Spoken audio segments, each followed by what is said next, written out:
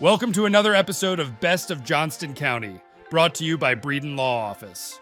Our host, Jonathan Breeden, an experienced family lawyer with a deep connection to the community, is ready to take you on a journey through the area that he has called home for over 20 years.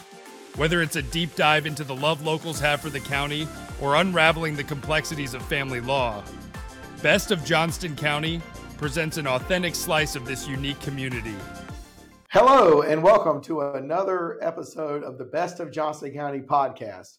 I'm your host, Jonathan Breeden, and today we're going to do a different type of episode than we normally do. Most of the time we do episodes where I interview interesting community members, business leaders, local politicians, community leaders, stuff like that. And sometimes we're going to do episodes like this, which we're going to call Ask Jonathan Breeden Anything. And I'm going to attempt to answer questions from Raina, who's here with me today, about questions that we often get in our divorce law practice here in Johnston County. So it'll be a combination of the traditional interview. Well, I'll interview interesting business leaders, and we'll do a few episodes where I will be asked questions and I will answer questions about custody, divorce, adoption, property distribution, alimony, stuff like that, to give some people some information about family law and what the Breeden Law Office does for the citizens of Johnston County. It has for over 23 years. So I don't know what these questions are going to be. Hopefully I will know the answers. We'll see how this goes. I think I probably do. And anyway, so Raina, appreciate you coming and helping us out with this today. Of course, absolutely. All right, you ready? I'm ready. Go ahead. Number one, how long does the divorce process take? Oh boy, it really depends. We've been able to get divorces done fairly quickly, and some take other times. We'll start with the divorce itself. A divorce in North Carolina can only be granted after the parties have been separated for a year and a day. So you cannot file for the actual divorce, which says we are no longer married to each other, for a year and a day. And then if the divorce itself, not the property, not the kids, but just the divorce is uncontested, as most divorces are, because most people don't fight about what the separation date is. And so it's a no-fault state. You don't have to have reason for getting divorced. The only way to get divorced is to live separate and apart for a year and a day, with the intent of at least one of the parties, not both, only one of the parties has to intend to remain separate and apart in order for that separation to be deemed valid and a divorce to be able to possibly be granted. The divorce itself, once you file it, if you're not fighting about the date of separation, takes about 8 weeks. So if you separate today, you would be getting divorced. And we're recording this on Halloween in 2023.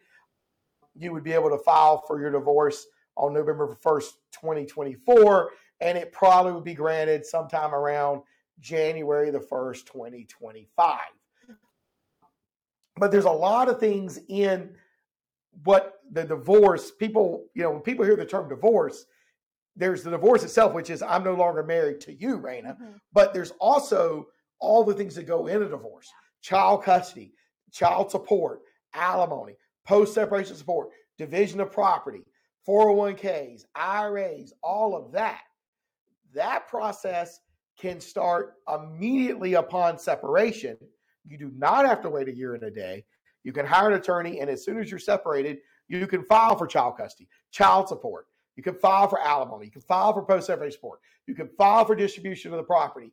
And the courts will start your case as soon as you file it, but you won't be able to file the quote-unquote divorce itself for a year and a day.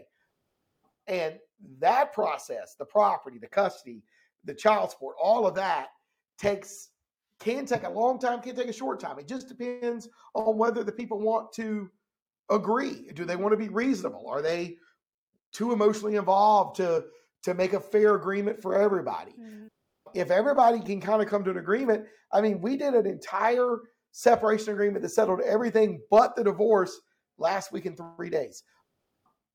That's not normal, but the parties had sat down and met and knew what the assets were kind of knew what they wanted, and we helped them out with that. The cases that go to the mat and have multiple custody hearings and temporary custody and permanent custody and a property trial and an alimony trial, I mean, can take 2 years or longer, particularly in Wake County, where the court dates are really far out. And they're getting to be that way in Johnston and Harnett as more people move into the area and we don't have any more court. So the answer is, it depends. Okay, that's fair. 2, can I represent myself in a family law case? You can. I don't know that I would advise it, Okay. but you absolutely can. I always tell people when they ask me that, I'm like, should you do surgery on yourself? You know what I mean? And, Yeah. and the answer is probably no. But no, you absolutely can.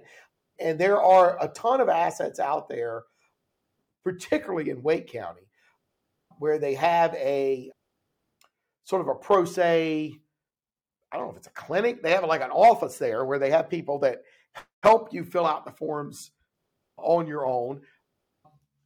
I would say that most people can do the divorce itself. The divorce that we just talked about, the year and the day, the very basic, we've been separated, I want a divorce, and the rest of the stuff is either resolved or pending.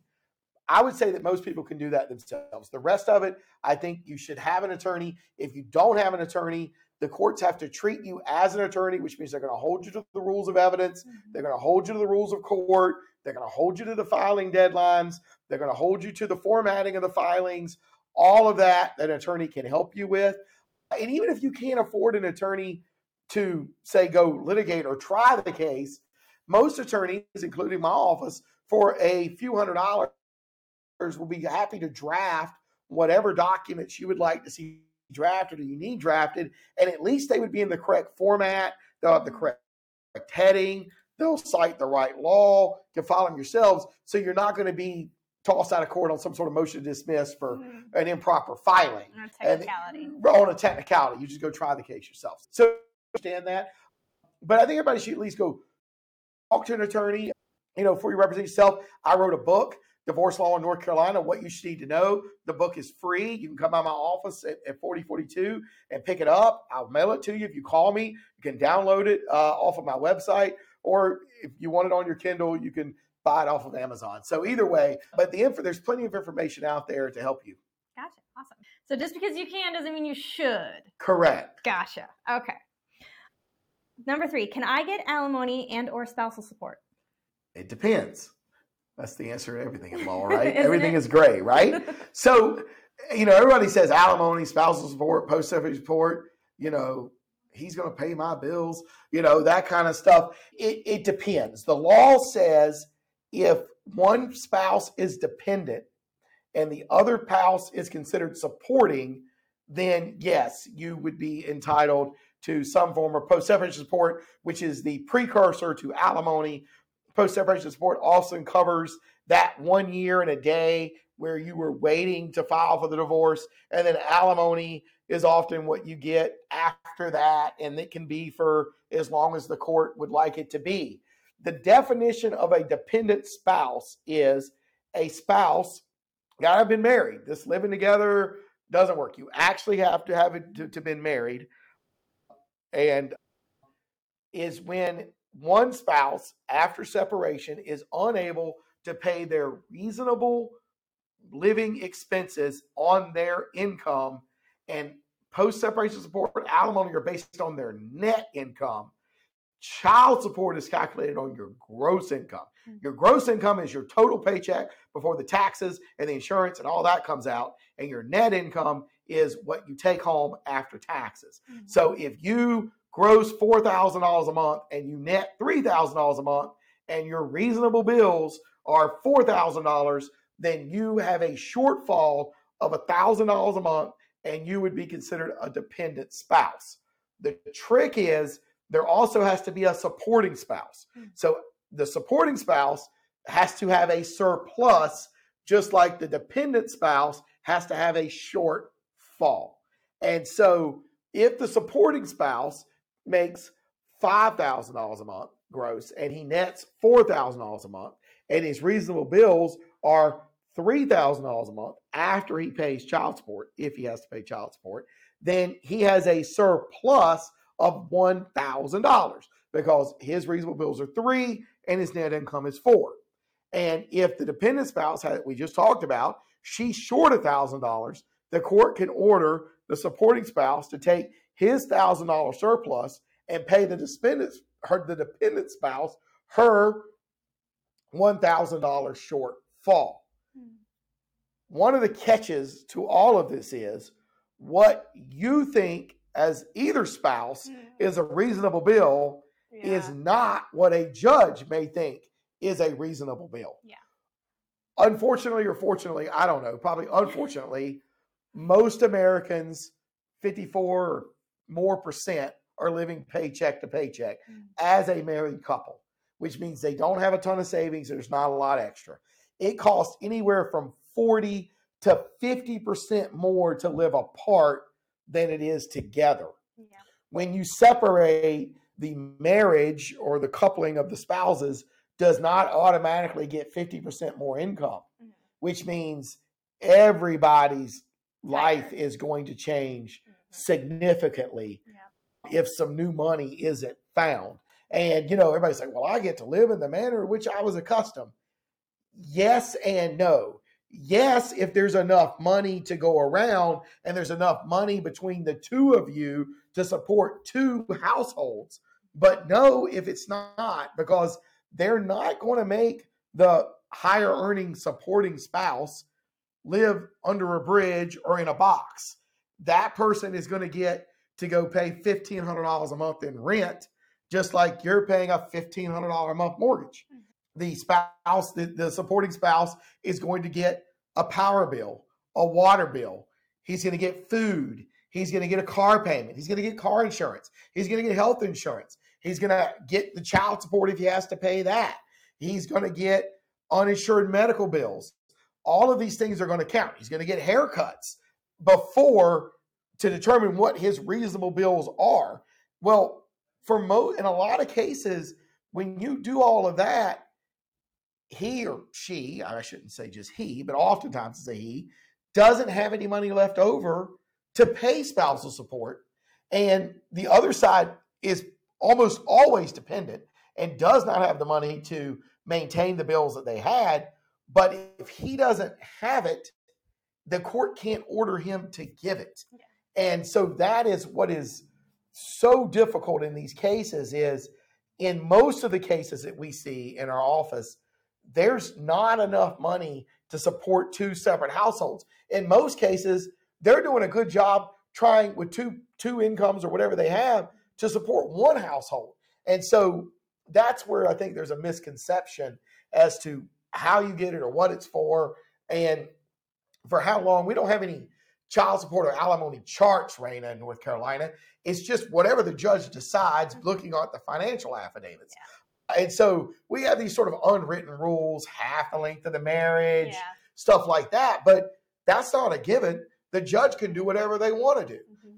So they can do the entire longer than the length of the marriage, the entire length of the marriage, or maybe 12 months.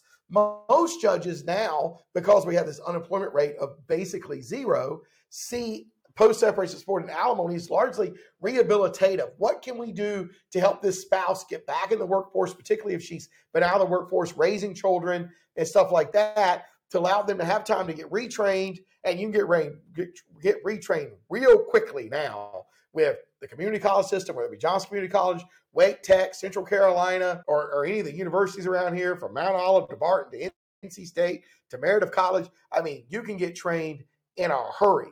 There's also short-term trainings like, My Computer Career and, varying people that do CNA test treatment. I mean, CNA licensing and all of those types of things. So my experience has been that the amount has not been as high because the cost of living for the supporting spouse has gone up. And the length of time, I think, has gotten shorter over time because it is much easier now than it was when I started 15, 20 years ago for that spouse that may not have been in the workforce or not working full-time or whatever to quickly get back in the force, earn a full-time salary, and be able to pay their own bills. Gotcha. Okay. Have family law questions? Need guidance to navigate legal challenges? The compassionate team at Breeden Law Office is here to help. Visit us at www.breedenfirm.com for practical advice, resources, or to book a consultation. Remember, when life gets messy, you don't have to face it alone. All right, so 4, what are the different types of custody? There are 2 different really types of custody, and I think people get them mixed up. And I know it would be easy to do, and that's why I spent a couple of chapters in my book, Divorce Law in North Carolina, What You Need to Know About It. So there's 2 types of custody. First, there is physical custody. Where are the children going to live? Where are they going to spend their holidays, their weekdays? Where are they physically going to be? Whose house are they going to be at? Whose custody are they going to be in 365 days a year until they get out of high school? And there's 2 types of physical custody. There's 3 types of physical custody. There's primary, there's secondary, and there's joint. So if one side has more time than the other side, significantly more time than the other side, they are the primary custodian. And, everybody's got a different rule. The rule I try to use for primary is if the other parent has less than 10 nights a month, you are the primary custodian. Yeah. I think if the other parent has more than 10 nights a month, even if it might not be the exact 15-15 or 50-50, to me, that is a joint custodial situation. And then there is secondary custody. If you are the parent who has less than 10 nights a month, you would have secondary physical custody in the form of visitation. So there is physical custody, and underneath physical custody, there's primary, joint, and secondary. Gotcha. And now there's also legal custody. That's the other type of custody that's recognized under the law. Legal custody is whether the party gets to help make decisions and be consulted on school, religion, different types of education, major medical decisions, changing in the outward appearance of the child. I was in a hearing yesterday where the mom thought it was okay for the child to dye her hair purple. The father was opposed to the girl dyeing her hair purple. That is the change in the outward appearance of the child. You wouldn't think much about it, but it is. And that is something the parents should have discussed before the mother was going to allow the child to dye her hair purple. Fortunately, the mom chose not to do that, and so she was not in violation of joint legal custody. The legal custody also gives you access to the teachers, the school records, the doctor's records, counselors. All of that stuff is all covered under legal custody. So, and there's only 2 types of legal custody. There's joint and there's sole. The law presumes joint legal custody, says it right there in the law, and the court has to make very specific findings as to why joint legal custody, which is the presumption. This isn't physical custody. There is no assumption of joint physical custody in North Carolina. There are in other states like Florida, but not in North Carolina. But on legal custody, there is a presumption that it should be joint legal custody unless the court finds that the parties are wholly unable to communicate. One party is not in a position where they can be communicated with because they are in another country or at a job where they don't have access to phones or the internet, stuff like that. If one party is abusing drugs or alcohol and they're often not in their right mind and able to make good, sound decisions about these things, the court can award one parent sole legal custody. But that is extremely rare in North Carolina. And the presumption is joint legal custody. And in that situation, the parties should endeavor to agree on all of these things. And now, with the rise of homeschooling, as the homeschooling numbers have completely exploded after COVID, we're starting to see that as more and more of an issue where one side might want to homeschool and the other side doesn't. There's also the difference between private school and public school and the cost of that and what would be the better environment, those types of things. Of course, if you have an emergency and the child needs to go to the emergency room or the urgent care or whatever, whichever parent has a child just needs to take the child, get the child the care it needs, and then make sure that they tell the other parent as quickly as possible as to what happened. So that is, those are the different types of custody. I think it's important for people to understand, because people come and say, I want sole custody. Well, sole custody is only really in legal custody, and you have to have very specific reasons to have it. But most of the time when somebody says they want sole custody, what they're really looking for is primary physical custody. And if that's what's in the best interest of the child, and you can convince a judge that that's in the child's best interest, then that's what would happen, unless the parent just agrees. So I guess we got time for one more on this episode. Yes. What happens if your ex-spouse fails to pay child support? If you have an order signed by a judge and filed with the clerk with a file number, and the other side does not pay child support, you can file what's called a motion to show cause to hold the other parent in contempt of court. And so it's sort of a motion for you to come to court, non-paying parent, and show cause why the court should not hold you in contempt, i.e. put you in jail for failing to pay your child support in willful violation of a valid court order. A lot of people that call me say that their ex-spouse is not paying child support. What can they do?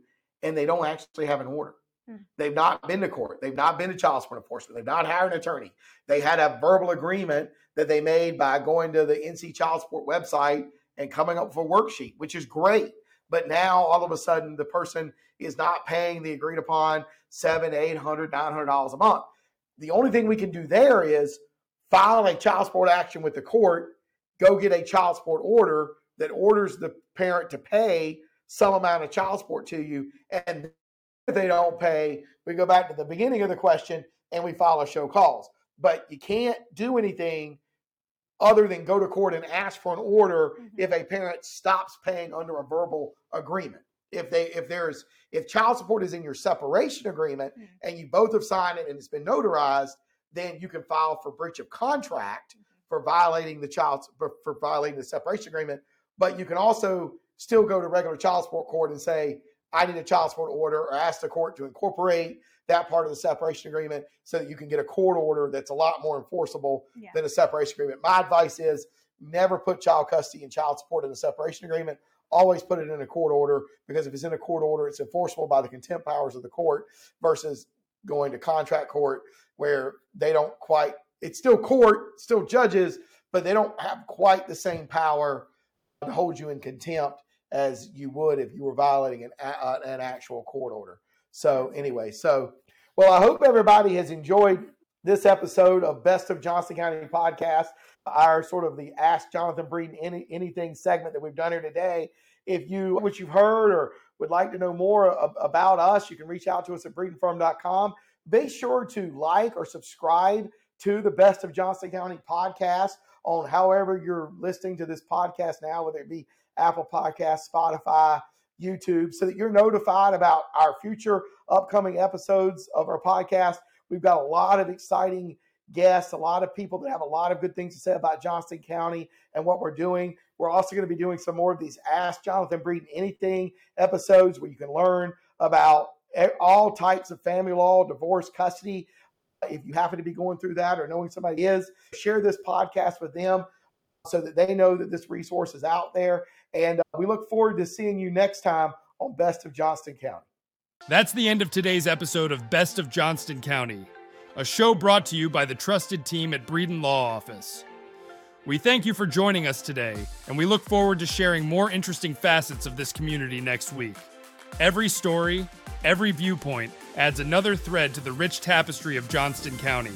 If the legal aspects highlighted raise some questions, help is just around the corner at www.breedenfirm.com.